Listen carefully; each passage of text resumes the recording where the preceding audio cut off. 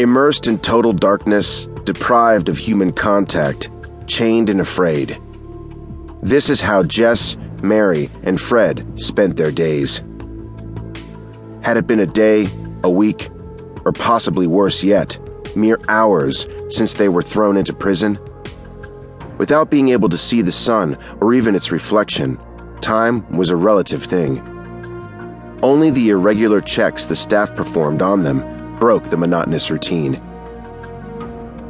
Jess lay on the cold concrete floor, her hands clamped between her legs to try and keep them warm.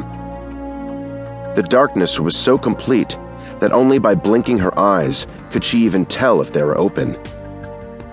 Despite her current situation, she didn't regret the decision that landed her here. Given a chance, she would do it all over again, without hesitation. The only thing that she felt bad about was that her friends were also detained. She now spent her time trying to think herself out of her predicament.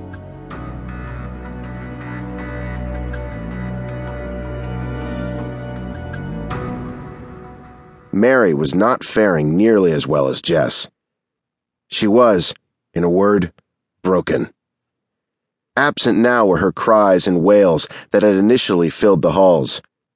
Her outbursts drew immediate reprisals from her jailers. Their methods of punishment ranged from hosing her down with cold water to what she was now suffering, having a rag stuffed into her mouth, held in place with duct tape. Her low, pitiful moans were nearly inaudible beyond the walls of her cell. Fred, unlike her companions, was not idle. She had surveyed the entirety of her cell to the extent her chained hands would allow. Crawling on the floor, she ran her hand along the wall's edges, starting at the door and working her way around. She then used her body, keeping her head at the wall, to search the center of the room. The only thing she found in the room was a bucket, its purpose obvious. Once she completed the search of the floor, she stood up and went around the walls. With her hands chained to her waist, Fred could only raise her hands chest high. The walls were bare, she determined. The door, the only feature she found. The three were subject to random checks by the staff. Some encounters more abusive than others, depending on the guard. Of the methods used to punish them, the worst was the spotlight. At random, they would be ordered to stand and recite their names and ID numbers as a bright light was shined on their faces. The incredible intensity of light on their eyes after so many hours of complete darkness was painful. After these checks, white orbs were burned into their vision. Tears would run down their faces, their eyes watering uncontrollably. Whenever a door would open, the women all experienced the same emotional response: panic. Despite their best efforts to remain calm, all three would feel the rise in their pulse and the quickening of their breathing whenever anyone entered the door. Without the use of sight, they could rely only on their hearing. They would listen to boots scuffing and crunching the sand on the concrete floor as their tormentors moved down the row of cells.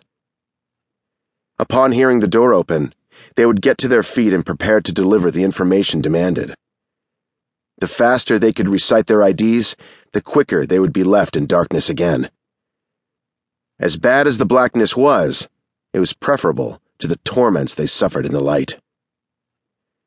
When they first entered the jail, they were dressed in jumpsuits. With the waist chain restraining their hands, they could not get out of them to relieve themselves. All three urinated on themselves, though each managed with great effort not to defecate. At some point, hours, days, they didn't know, their cell doors were opened one by one. They were ordered to kneel down, and their hands and feet were freed. Male officers then ordered them to strip, and they were each thrown a smock and a pair of pants. After this humiliation, the officers, of course, felt free to make comments about them as they undressed. They were again chained and left in their cells. This at least allowed them to relieve themselves.